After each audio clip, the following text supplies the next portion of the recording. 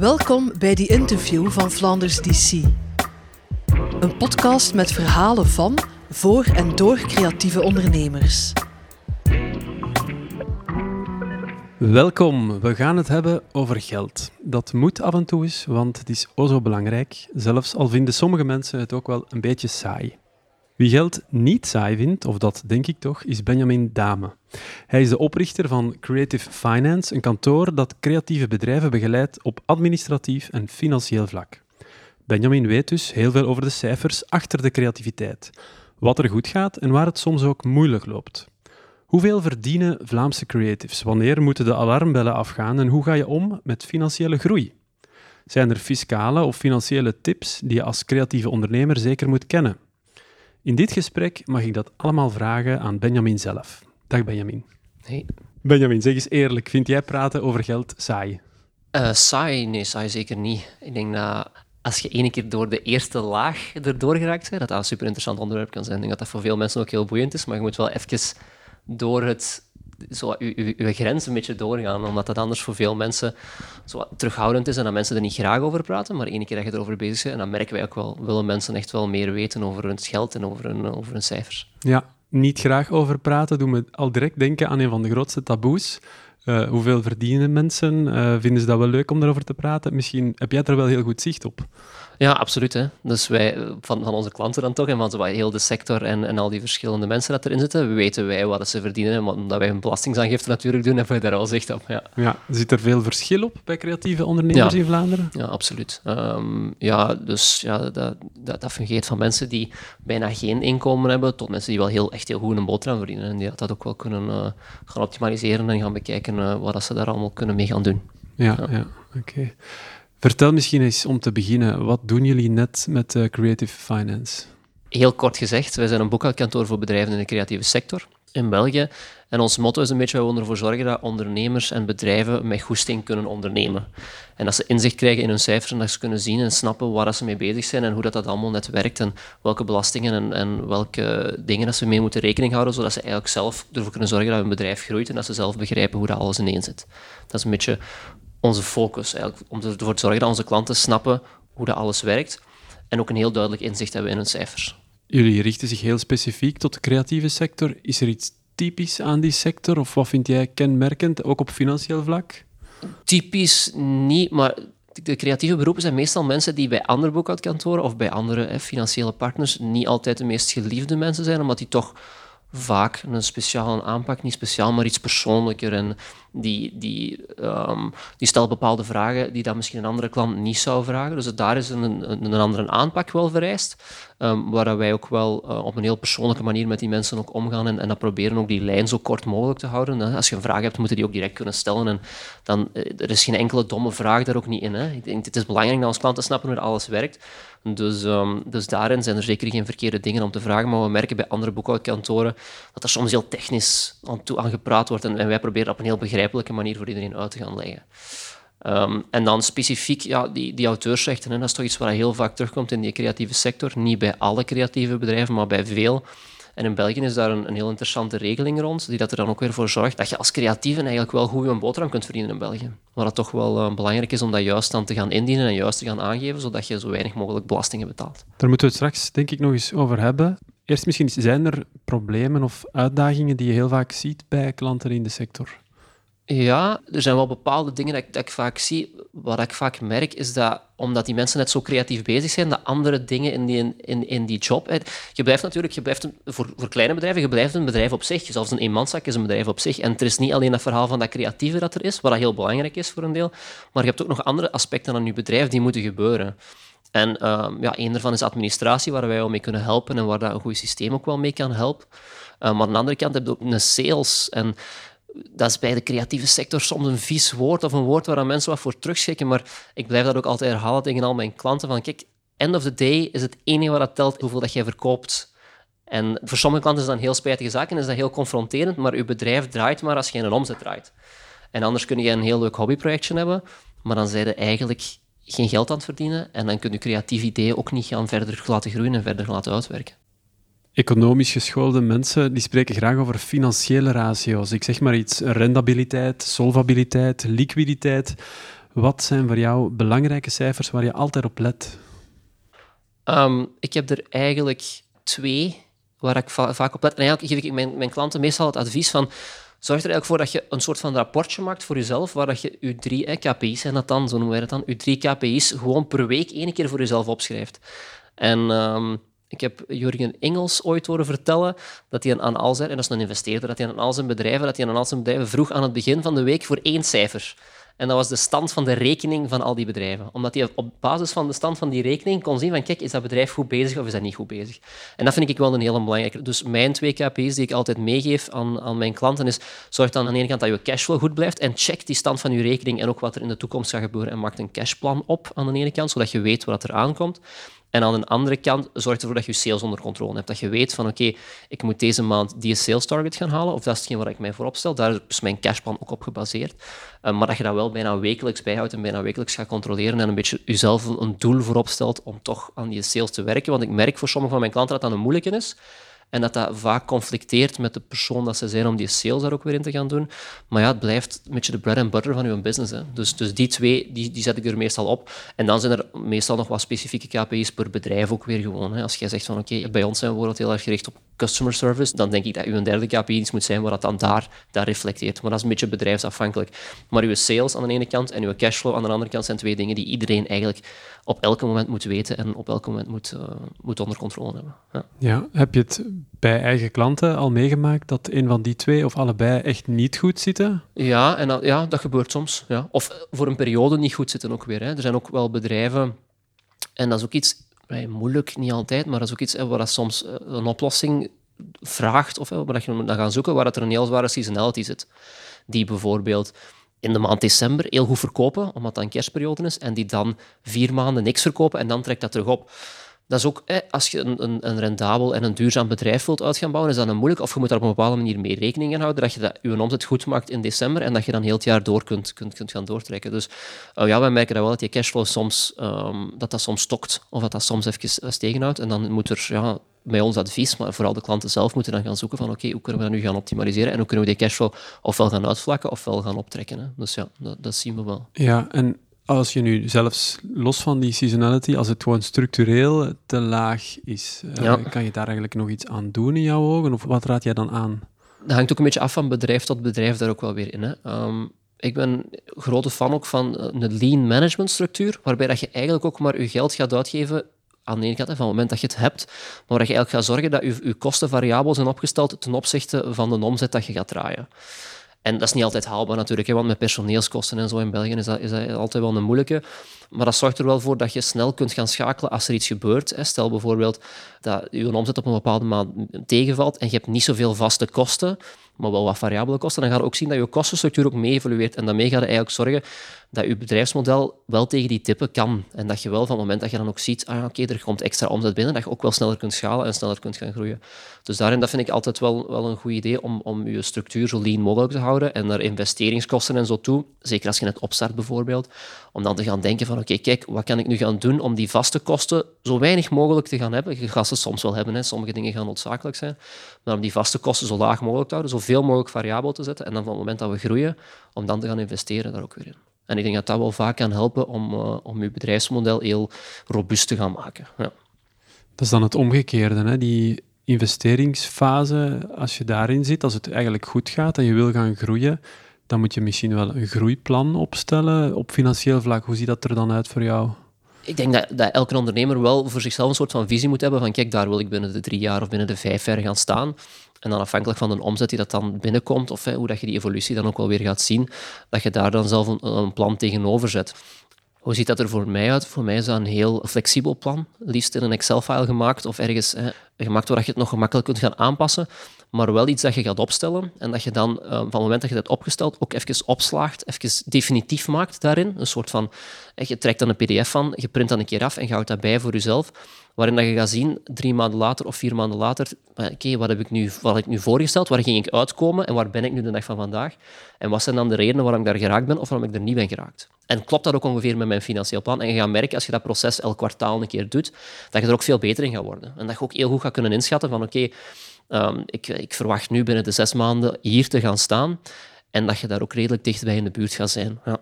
En ik denk dat dat wel een heel waardevolle oefening is ook om weer te gaan doen. En om daar ook weer die KPI's aan te gaan koppelen. En dan ga je kunnen zien van oké, ik had hier moeten staan, maar ik ben er niet. Waarom ben ik er niet geraakt? Ja. Dan wordt het een soort van kompas eigenlijk, dat absoluut. document. Ja. Wie groeien zegt ook financiering voor een stukje. Hoe belangrijk is het om daar slim mee om te gaan? En welk verschil kan het maken? Heb je misschien een voorbeeld van bedrijven die door slim te financieren beter groeien of die het beter doen? Ja, het is belangrijk om die mix wel goed te krijgen. Om daarin wel de juiste beslissingen te gaan nemen. En ook op het juiste moment de juiste soort investering te gaan aantrekken. Daar ook wel weer in. Ik denk dat een startend bedrijf dat een businessidee heeft en met dat businessidee naar de bank gaat en zegt dat ze 300.000, 400.000 euro willen gaan lenen bij de bank, en die hebben misschien wel een goed plan, dat een hele moeilijke gaat worden om dat erdoor te gaan krijgen. Er zijn sommige financieringsmogelijkheden die in het begin zeer haalbaar zijn. Er zijn andere financieringsmogelijkheden die, als je iets matuurder bent of een andere soort van uitdaging hebt, die dan eerder aan de orde zijn. Hè. Wij hebben ook vaak ratio's in de sector waarbij dat ze zeggen van kijk, ja, je moet een deel eigen vermogen hebben, eigen kapitaal dat je dan inbrengt of kapitaal van iemand anders en daartegenover een deel vreemd vermogen. En die een balans moet ook in verhouding zijn. En meestal zeggen ze dan een derde eigen vermogen en 2/3 vreemd vermogen. Daar ook weer in. Dus slim aan de ene kant, ja, omdat er daar ook wel een aantal oplossingen zijn. Maar aan de andere kant is het ook gewoon haalbaar. Hè? Wat kan ik doen? Klopt dat met mijn financieel plan? Neem ik daar niet te veel risico? Voel ik mij daar zelf nog comfortabel bij? Wat wij ook zien hè, bij sommige van onze klanten bijvoorbeeld, is dat die op een bepaald moment voor de beslissing staan om bijvoorbeeld een winkel te openen. Dat ze zeggen van kijk, ik heb nu bijvoorbeeld een modelabel. Dat draait ondertussen. Ik ben al even bezig, dat draait. En ik sta nu op het punt om de winkel te openen. En daarvoor ga ik naar de bank. En dan leen ik bij de bank 100.000 euro om die winkel in te richten en te renoveren en helemaal opgestart te krijgen.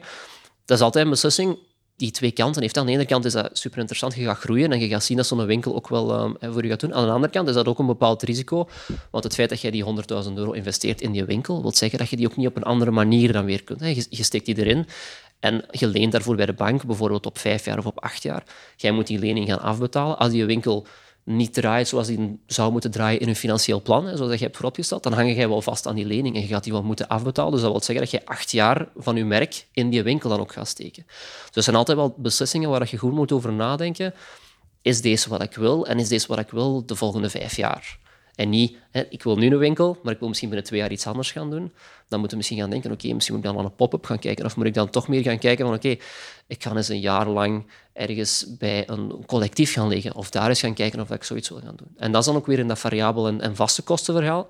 Die winkel, die 100.000 euro bijvoorbeeld, is een vaste kost. Er zijn misschien andere modellen waar je die kost variabel zou kunnen maken. Waar je kunt gaan testen, werkt deze voor ons? En als je dan ziet van, ja, kijk, die winkel, amai, dat draait supergoed en dat werkt voor ons, dan is het misschien wel het moment om te switchen naar een vaste winkel, waar je die omzet nog in kunt gaan vergroten.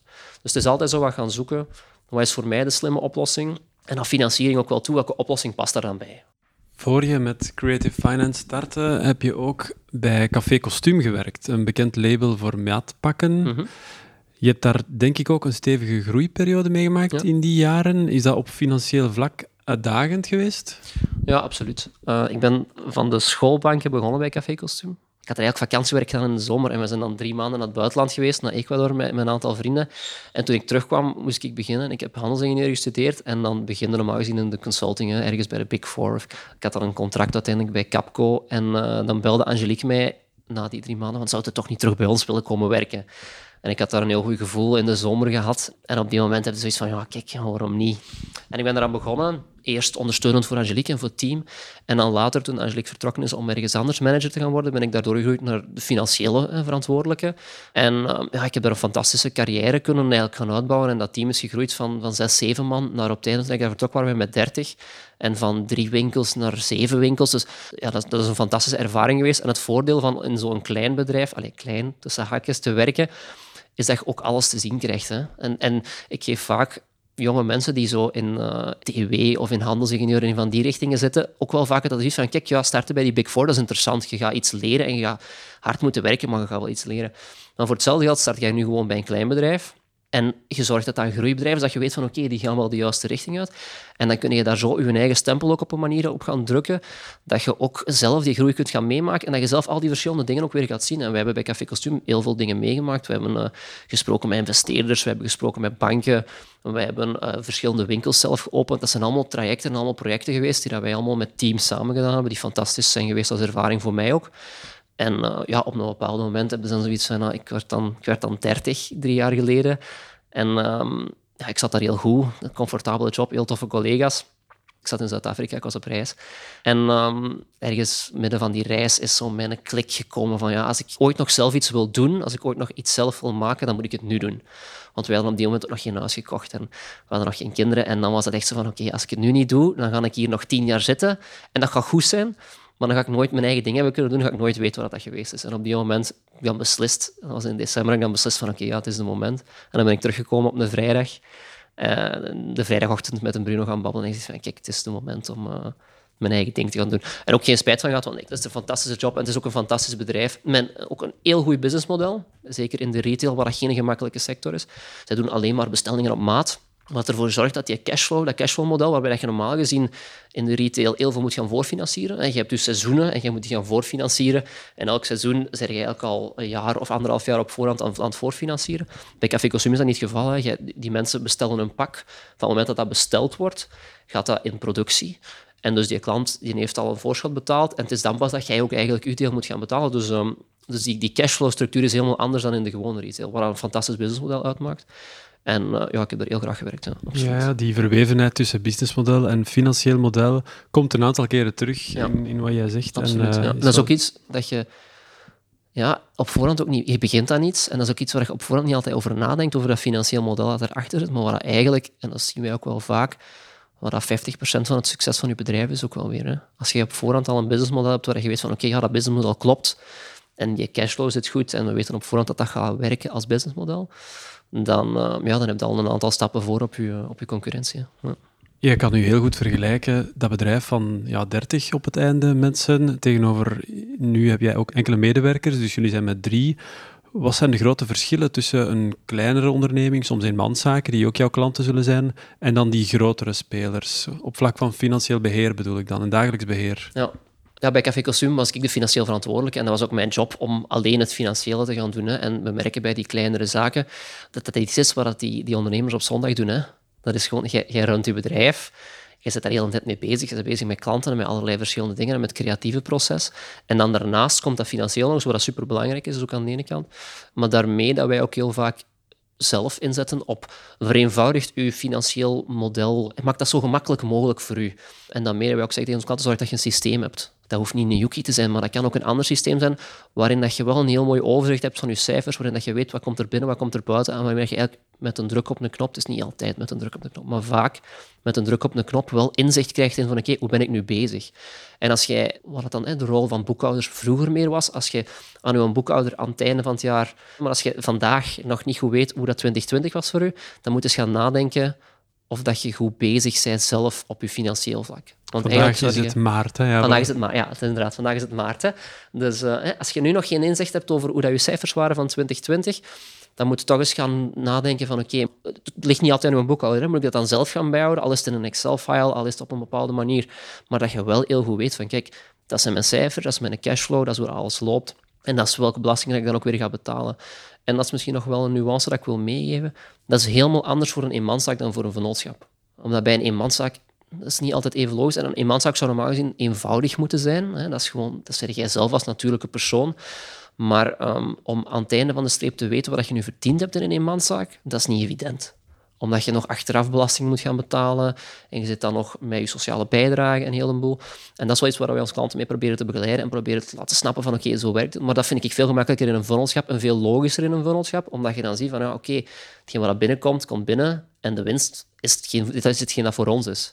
En bij een eenmanszaak is dat niet altijd even duidelijk. Maar dat advies van een financieel systeem, een soort software, zoals je er net al aanhaalde, dat is wel iets dat je aanbeveelt, ook bij eenmanszaken of vennootschappen die uit één persoon bestaan? Ja, wel, zeker wel. Ja, absoluut. Want dat systeem gaat u ook wel helpen om bijvoorbeeld al eens maar sneller uw facturen in te krijgen, om sneller te zien wat staat er nog open, om sneller uw cash dan ook en uw cashflow onder controle te houden en op elk moment te kunnen zien van oké, wat heb ik nu verdiend en om ook te gaan werken met die KPI's. En voor uw eenmanszaak vind ik dat ook wel belangrijk om een doel te stellen, waar wil ik de komende 6 maanden staan? En je kunt dan maar checken als je die cijfers dan ook weer hebt. Ja.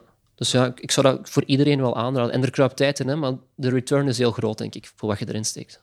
We hadden het in het begin heel even over auteursrechten. Zit fiscale optimalisatie ook in jouw takenpakket? En zijn er veel creatives die daarbij bezig zijn of die eventueel kansen laten liggen? Op auteursrechtenvlak de dag van vandaag, ja, zeker en vast. Ja, dus fiscale optimalisatie is een heel ruim begrip. Hè. Als ik naar mijn kleine zelfstandige kijk, eenmanszaken en mijn kleine vennootschappen, dan zien wij dat er op dat vlak van die auteursrechten nog heel veel te rapen valt. En het voordeel daarin is ook heel groot. Oproep aan alle fotografen, grafische vormgevers, auteurs, schrijvers, iedereen die creatief werk maakt, om daar heel goed even te gaan uitpluizen en heel goed over na te gaan denken. Want het voordeel daarin is enorm. Hè. Dus het is ook een win-win langs twee kanten. Als ik dat heel even technisch mag uitleggen hoe dat dan werkt. Je hebt een bepaalde omzet. En in plaats van die omzet volledig aan te gaan geven in je personenbelasting, gaat een deel van die omzet auteursrechten worden, waardoor je in je personenbelasting al minder belastingen gaat betalen, want dat deeltje gaat naar beneden. En op het auteursrechtendeel gaat er dan maar voor de eerste 16.000 7,5% belast worden. Maar dat in België het laagste is waar je dat kunt vinden. Hè. Dus wij zien als we dat optimaliseren voor sommige van onze klanten, dat daar al snel 5 à 10.000 euro minder belastingen kan betaald worden voor iemand die een 40.000 à 50.000 euro omzet draait. Ja. Ja, maar met impact op de sociale rechten, of zie ik dat verkeerd? Ja, inderdaad. Dus hetgeen wat je dan uit je personenbelasting haalt, gaat dan ook er minder als sociale rechten daar ook wel weer in. Maar ja, dat is ook weer minder sociale bijdrage dat je dan ook weer gaat betalen. Dus het is een beetje een afweging dat je daarin moet maken. En ik denk dat de zelfstandigen vandaag aan hun pensioen... je moet aan je pensioen denken, hè? Maar je gaat eigenlijk vooral op die pijlers, je eigen bijdrage van je pensioen, daarin moeten gaan investeren. Ja. Oké, ik heb nog een laatste vraag rond financieel beheer. Het gaat ook wel voor een stukje over discipline en het papierwerk de baas kunnen. Heb je daar tips over? Het is echt discipline. Hè. En het is on top blijven van die verschillende dingen. Wat ik wel merk inderdaad, is ook hoe dat uw partner, uw boekhouder of uw financiële partner daarmee omgaat.